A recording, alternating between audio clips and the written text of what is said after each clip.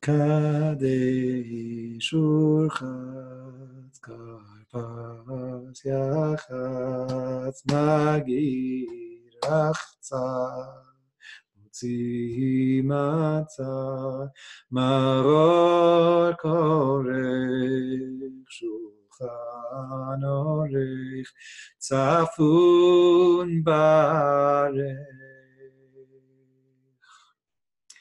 Barech, bless. Here we say Birkat Hamazon, the traditional blessing after eating, which we say year-round. So you might think, okay, there's nothing special here. You do benching. That's what we do. We eat a meal. But I just want to focus on one point in the Birkat Hamazon. This might not be in every Haggadah, but there are those Haggadot that have the most special line of Birkat Hamazon of the whole year on this night. What I'm referring to is a special Harachaman prayer, the list of prayers for Harachaman, directed towards the compassionate one, the wombed one. So on a normal holiday, we say Harachaman Hu Yanchilenu Yom Shekulo Tov. May the compassionate one bestow upon us, gift us with a day that is all good. This is a Yom Tov. We want a day, we want a life that is complete goodness. But it goes on at the Seder. There's new added words here. It's not just a day that is all goodness, but it's Yom Shekulo Aruch, a day that is completely extended and expanded. Yom Shetzadikim Yoshvim V'itrotehem B'Rashehem V'Nehenim Miziv HaShechina V'Yichalkenu Imahem.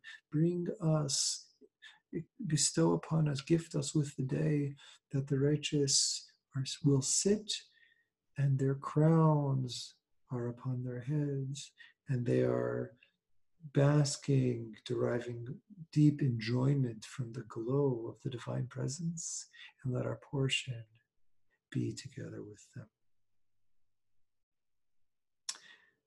When we get to this line every year, it's like the whole Seder is just worth this one prayer.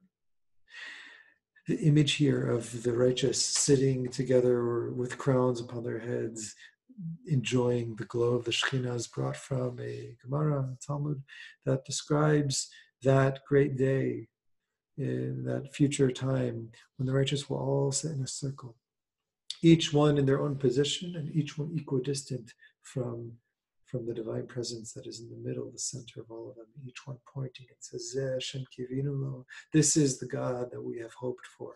This is what we have been anticipating and waiting for. And the image here of their crowns, now the words here, Ichoteim Birosheim, it doesn't literally mean their crowns are upon their heads. It actually means their crowns are within their heads. Ichoteim Birosheim. The Hasidic Svarim explain that a crown within the head is symbolic of all that surrounded me, all that I hoped for and pined for and existed just outside of the realm of my grasp. That crown that sits atop the head, pointed upwards, there will be a moment when that crown, that surrounding greater light, that transcendence will be absorbed internally. The crown is within my head. That anticipation is now my reality. That which I could not quite grasp is now absorbed into my present consciousness. And we're pointing at the Ziv HaShechina. This is when I derive the deep pleasure of being in the presence of God in the here and in the now. This Harachaman at Barech, at the end of the Seder, towards the end of the Seder, we're already entering into tastes of that future full redemption. We're moving past the time of once we were redeemed, now we were in a process of being redeemed, to a point of I'm already tasting being redeemed. The anticipation is already here. That's what this prayer is about. That's what Barech is transitioning towards. And as we get to the final cup of the night, as we get into Hallel and Yirtzah, we'll see this takes an even greater step forward. Here it lives in the realm of prayer. Here, this is what we're praying for the hope to be our reality, for the anticipation to be our experience.